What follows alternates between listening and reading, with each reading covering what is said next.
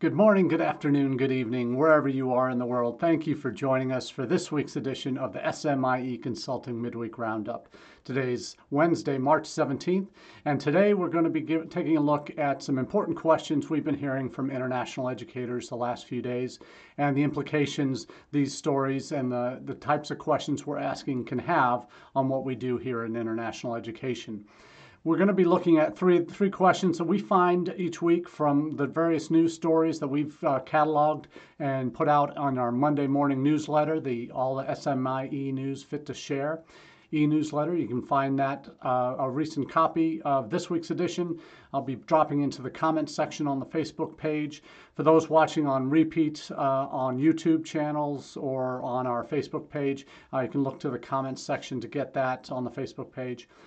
Thank you, though, to those that are listening on podcast, various providers that make the Midweek Roundup available each week. We're glad to be coming to you while you're running, walking, or enjoying your day-to-day work experience or downtime. So thanks for making us a part of your week.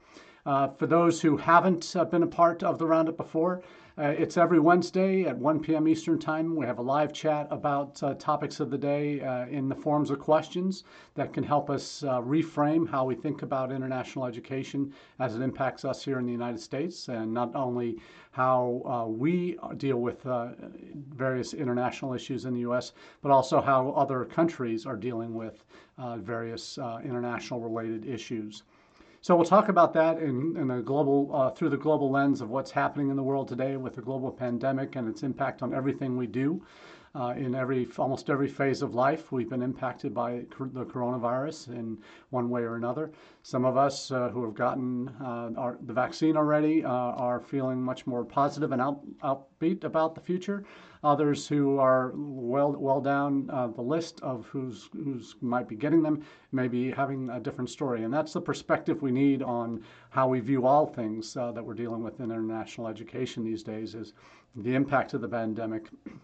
Just because we're doing well now with vaccine implementation, perhaps here in the United States, doesn't mean that every country is going to be in that situation.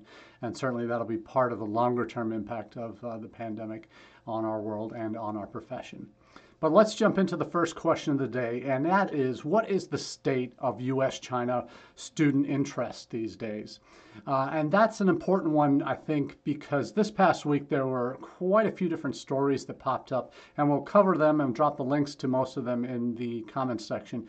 But I want to start this off today because China is kind of ever present in our minds as international educators, particularly on the inbound international side, but also for study abroad. There's no doubt that that has an impact. That country is a massive interest to a number of countries and students in various countries around the world. But we look at what's happening with China. We know how dependent many U.S. institutions have become on China for students, international students, going back to the mid-2000s. And this is something that I think we look at and see for international educators. It's one of our biggest partners economically, but also in education terms, certainly on inbound side, it's been very important. But during the Obama administration, there was 100,000 strong initiatives to China. And that was important in opening the doors for U.S. students to see China as a destination for study abroad. And that certainly raised the profile quite a bit of China in educational terms, in terms of where institutions place value in relationships and developing those. What we've seen in the last 4 years, obviously all the rhetoric of the Trump administration towards China as the big bad enemy, the new enemy in the room that we need to be focusing much of our attention on. There are still certain elements of that we're hearing from other sources, that the Biden administration's approach towards China will be fairly similar in terms of policy, but will be obviously handled in a much more diplomatic way than perhaps the Trump administration did. And part of that challenge is dealing with visas. And this is something that when we look at the current state of affairs, certainly the state of affairs with U.S. consulates and embassies that have been basically closed for routine services since February last year, over a year now. We now have huge backlogs of interest from Chinese students who still want to come to the United States and pursue their education that haven't been able to go for visas in country. And that's something that, because the U.S. consulates have not been open. Now, in conversations with colleagues who work in the State Department, there are two kind of elements that go into play that impact on our U.S. consulate or embassy's ability to be fully open. First are in-country permissions that need to be earned or granted in order for the embassies to be able to operate at full capacity, to be able to have routine services.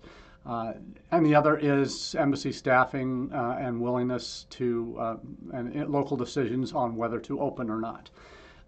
Now, in China, since February, March last year, the U.S. embassies and consulates have been largely closed. The availability of emergency appointments for student visas has been there since probably July to late August. That's when those became available at many of the consulates in China. However, all but one have even availability where students can go to the Visa Wait Times site and see when the earliest visa appointment is being offered.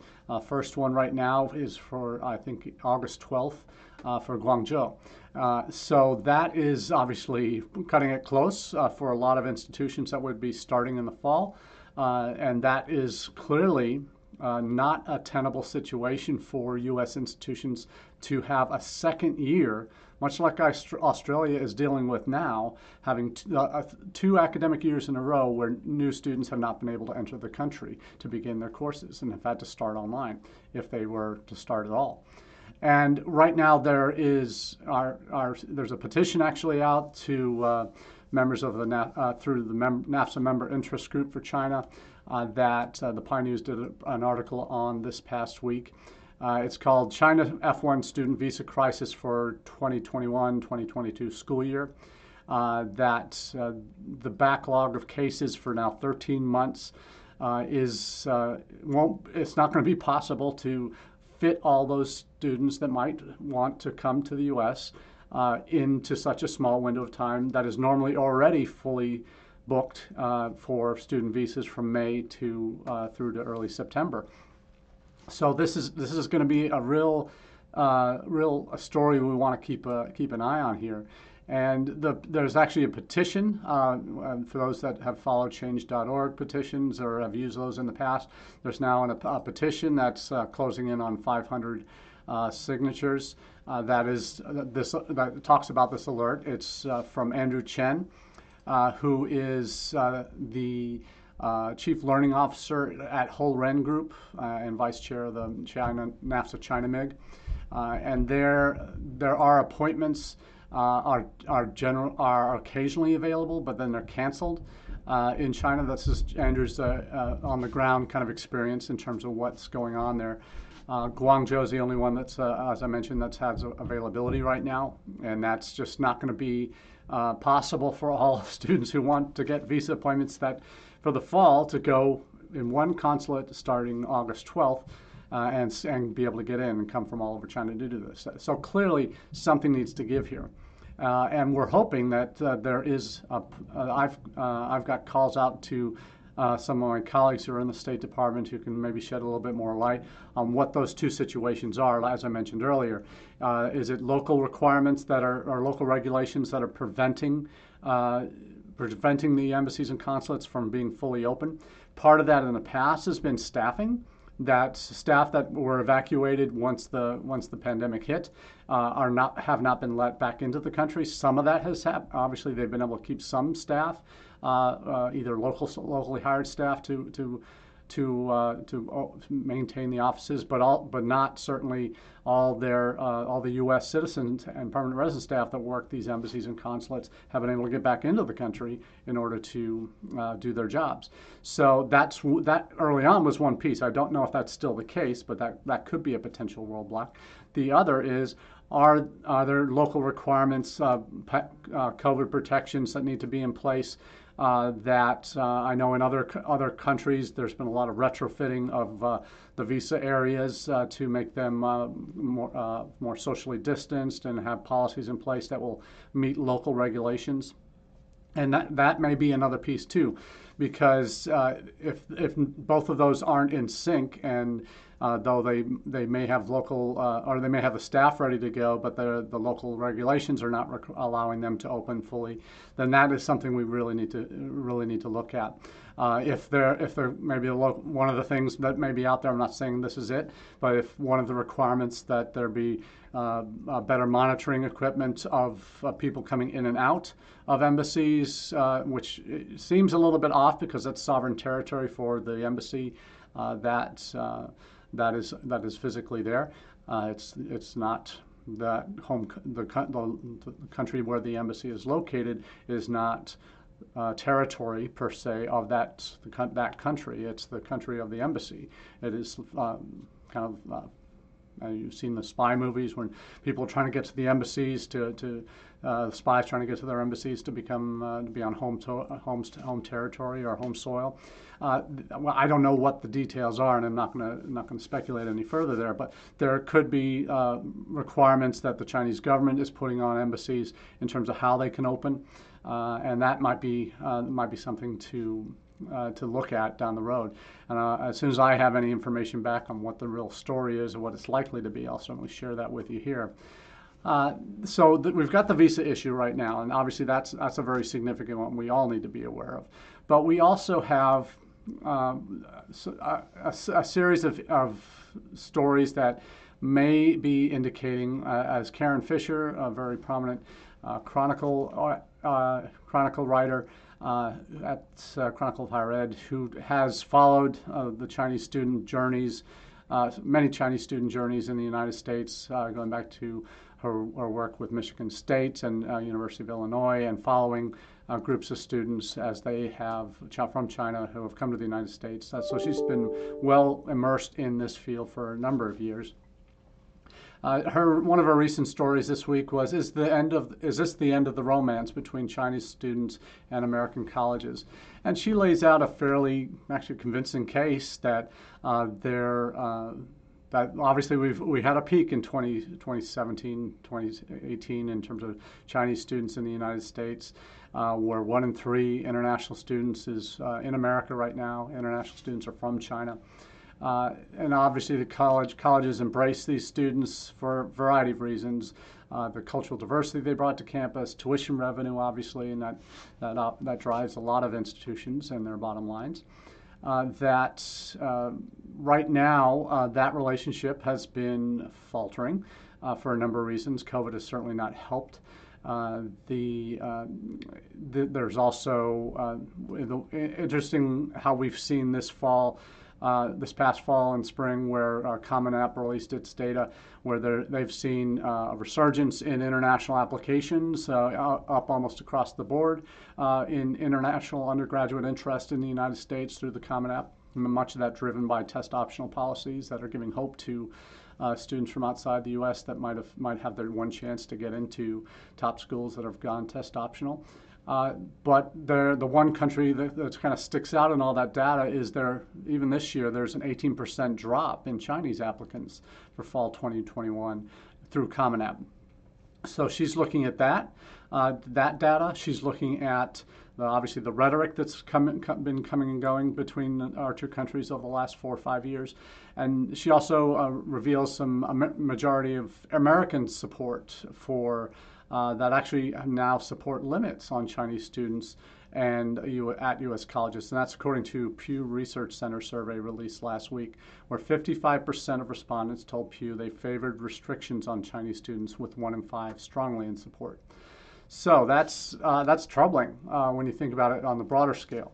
But that to say that those are exclusive? And a lot of that has probably the majority opinions there have been driven a lot by the rhetoric of the last 4 or 5 years about Chinese spies and infiltrators, and even a congressman getting duped by a Chinese spy and having a relationship with her.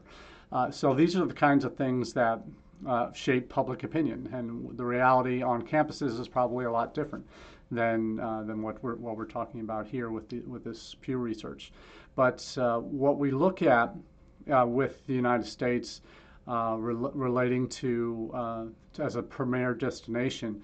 If you're familiar with agencies in China, they are a very prominent part of the higher educational system, our access to that system. But for overseas students looking to go overseas from China, but their organization, BOSA, Beijing Overseas Studies Service Association, kind of a group of recruitment agents that are accredited ones, recently analyzed the preference, and this is Karen's article still, more than 2.3 million prospective students and families who used their search platform, found that Britain has actually edges out the United States as the destination of choice right now. Very interesting, and I haven't seen that kind of data yet that shows that, but certainly the UK has certainly had a surge in Chinese interest over the last few years, as has Australia, New Zealand, Canada, Canada to a lesser extent, as well as the United States. But they say the one conclusion that this consulting group says student interest in the U.S. remains, but the demand may be plateauing for the U.S. But Britain, one of the reasons they I think have seen an advantage and maybe a rising in standing among Chinese parents and students is that they made efforts to ensure international students could enter the country during the pandemic, whereas that's been prohibited for Chinese students without going through third country quarantines. So, and obviously the visa issue that we've just covered. So the UK visa system is set up very differently than the US one, where students don't go for interviews at the British embassies and consulates overseas. They apply through a third-party visa provider that manages that process, and they obviously the government and the Foreign Office has to approve those visas for students, but there's a third-party organization that doesn't require an in-person interview that allows the UK to have had a much bigger, stronger leg up for last fall, and that will continue again because they have a much better, more well-defined system in place. So there's a lot of articles in here. Another one that we're going to put in is that is from Pew Research Center that says most Americans support tough stance towards China on human rights and economic issues. So no surprises on those, and I think that's been fairly consistent. Then we have INTED, one of my favorite groups out there, consulting groups out there that and service providers on the higher ed scene, international higher ed scene. And they have an article and they have a series coming up for institutions that you can pre-register for on China, and it's entitled Chinese Students Want to Hear From You.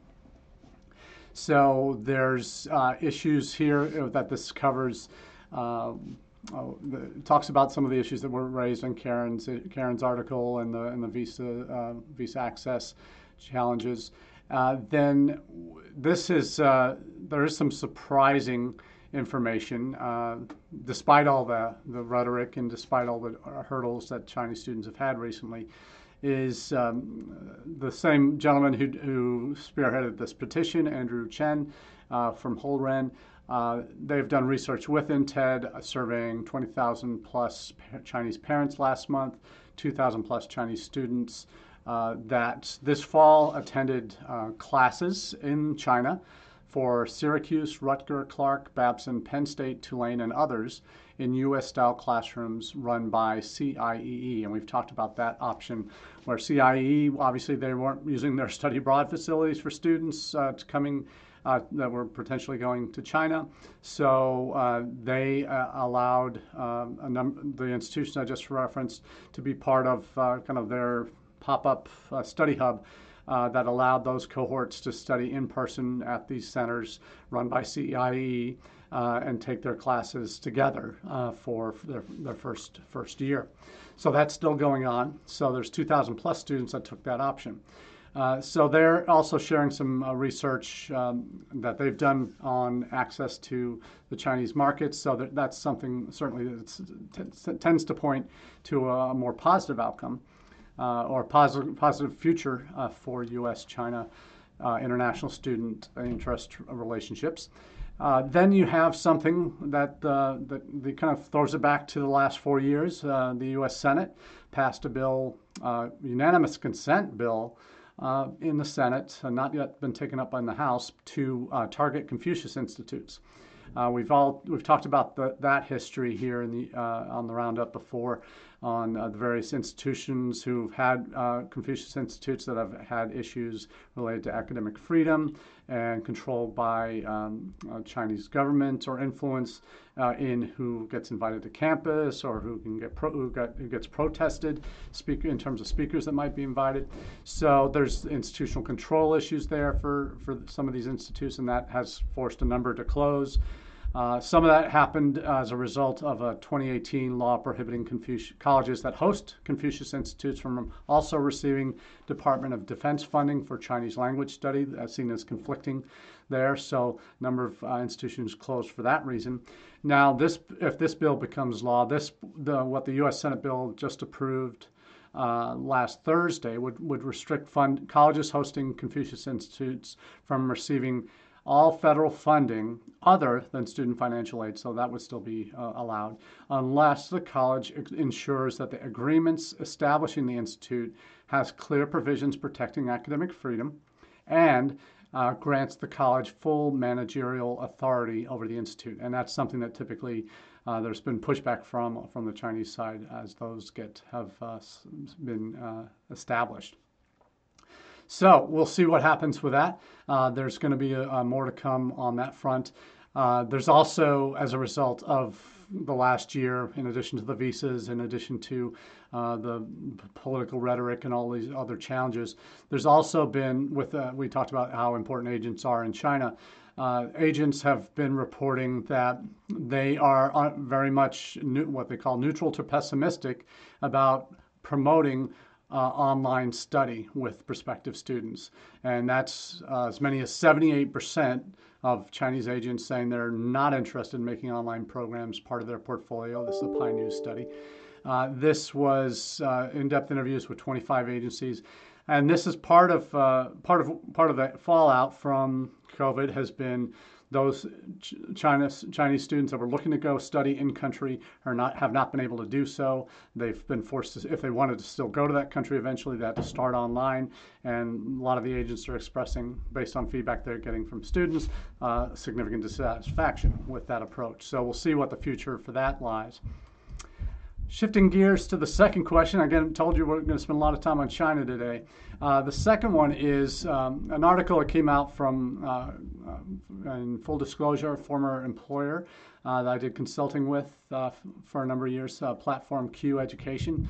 But for those that who knew it under College Week Live as a different name brand, that's the parent company, Platform Q Education.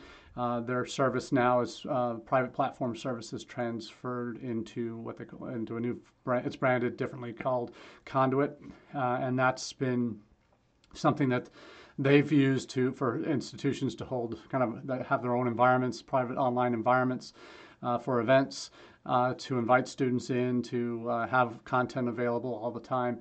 And they've certainly seen back in the spring when everything was going online, even for domestic students, just domestic admissions offices, where they needed to have admitted student events, yield events in the spring and early summer, that they got a lot of new business as a result of that kind of need for institutions to have these virtual events available.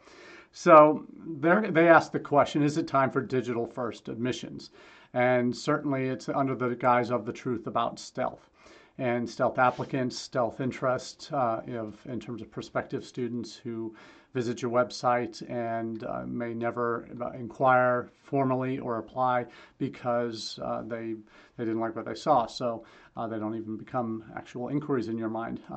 The presence of stealth applicants in that these are the first time you actually ever hear about a student is that know that they're interested in your institution is when they apply for admission. So that's what that stealth applicant trend came from.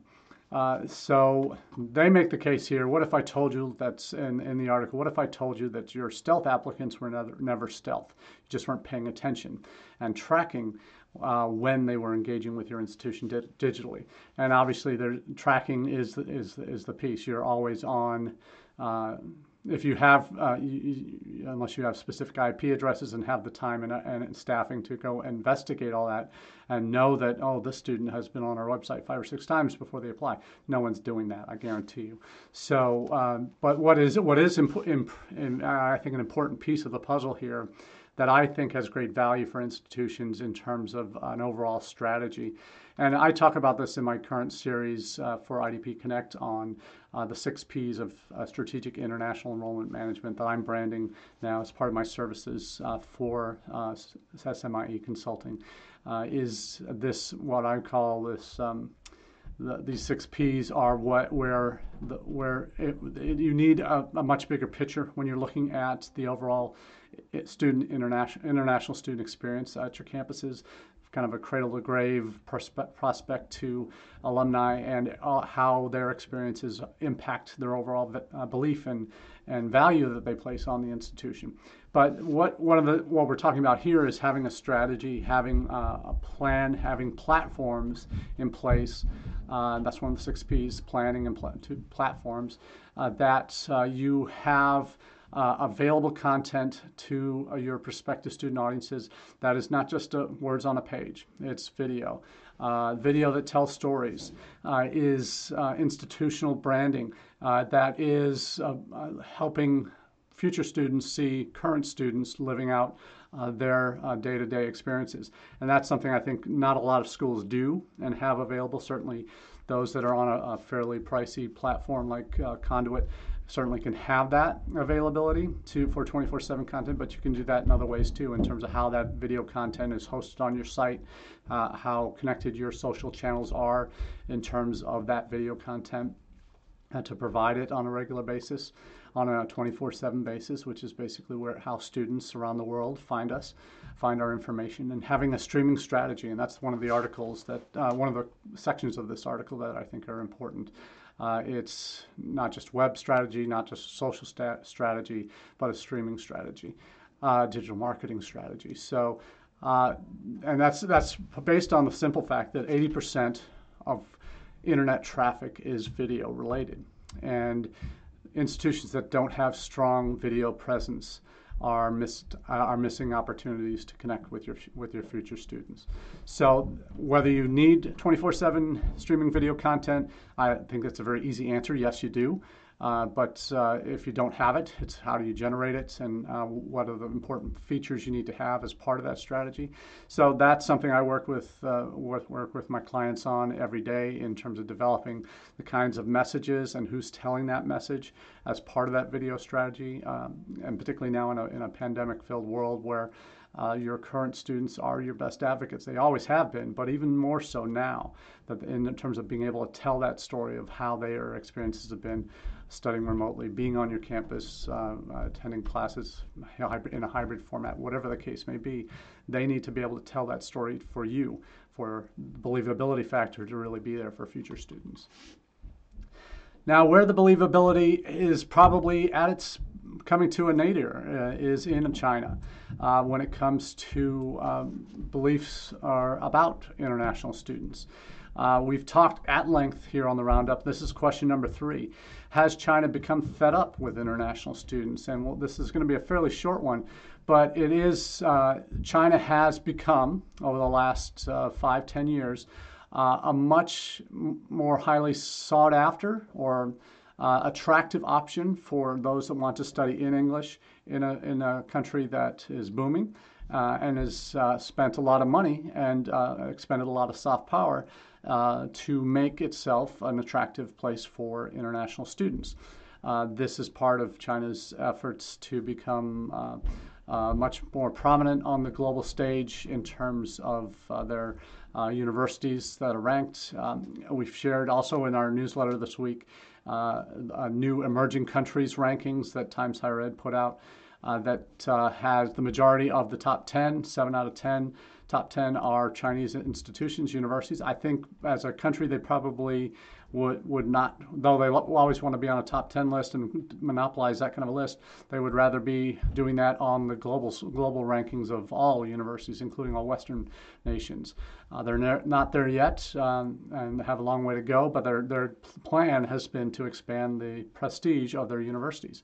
Part of what they've been doing over the last 10, 15 years has been bringing more international students in. And a lot of this is driven by BRI initiatives, Belt and Road initiatives, the money that Chinese government has spent building up infrastructure in South and East Asia, throughout Africa, and even into Central Asia and Europe now. So we've documented that here before, but you're also seeing the scholarship dollars that they've spent to bring students in, particularly from developing countries. And there might be a butting of heads happening here now, and a pushback from Chinese, not necessarily institutions, but certainly from maybe general public, that there's actually been a measure introduced brought up 3 issues meant to curb what he calls indiscriminate acceptance of international students into the country's universities. This article is coming from Chinese publication, The Beijinger, and then there's another from Global Times out of, I think this one might be Singapore, might be the U.S., the South China edition. But this also says Chinese political advisor proposes to tighten admission standards for international students. And this one is, this proposal was made by Gao Yanming, chairman of Hebei Ocean Shipping Company in Hebei Province, and also a member of the National Committee on Chinese People Political Consultative Conference. Yes, wonderful titles that they have here. And he's proposing that all international students should meet the required credits for admission, with the exception of those funded by foreign governments who can have lower admission scores. Chinese universities should not blindly pursue a quota of enrolled students while ignoring the quality of students, compromising the reputation of national academia, and breaching education rights. He also highlighted the need to standardize and optimize a scholarship policy for international students in China. So there's definite pushback occurring. Whether or not this gains any traction, it's certainly, we're not sure on whether it will or not, but that there's been a hashtag around this campaign that has gained 140 million views on China's Twitter-like Sina Weibo as of Sunday last week. So Chinese netizens are sharing their support for this proposal, saying that international students and domestic students should be treated equally. And that is kind of a pushback on perhaps the more deluxe level of services that are available for international students on Chinese campuses compared to Chinese students that attend Chinese universities, that they're not given this. Chinese students are given far fewer benefits than their overseas counterparts. So interesting perspective on international education as it's happening in China, and perhaps coming to the signs that China is becoming fed up with international students, or at least this proposal has, and some of the social feedback that whether you can take it with a grain of salt or not is another story. But certainly a lot to take in this week, and China is certainly a big part of that, coming and going. But we'll certainly keep you in the loop on all that's happening in China, as it will impact your potential students coming to your campus. So thanks again for being a part of the Roundup this week. Looking forward to connecting with you again in the days and weeks to come. Have a wonderful day. Cheers.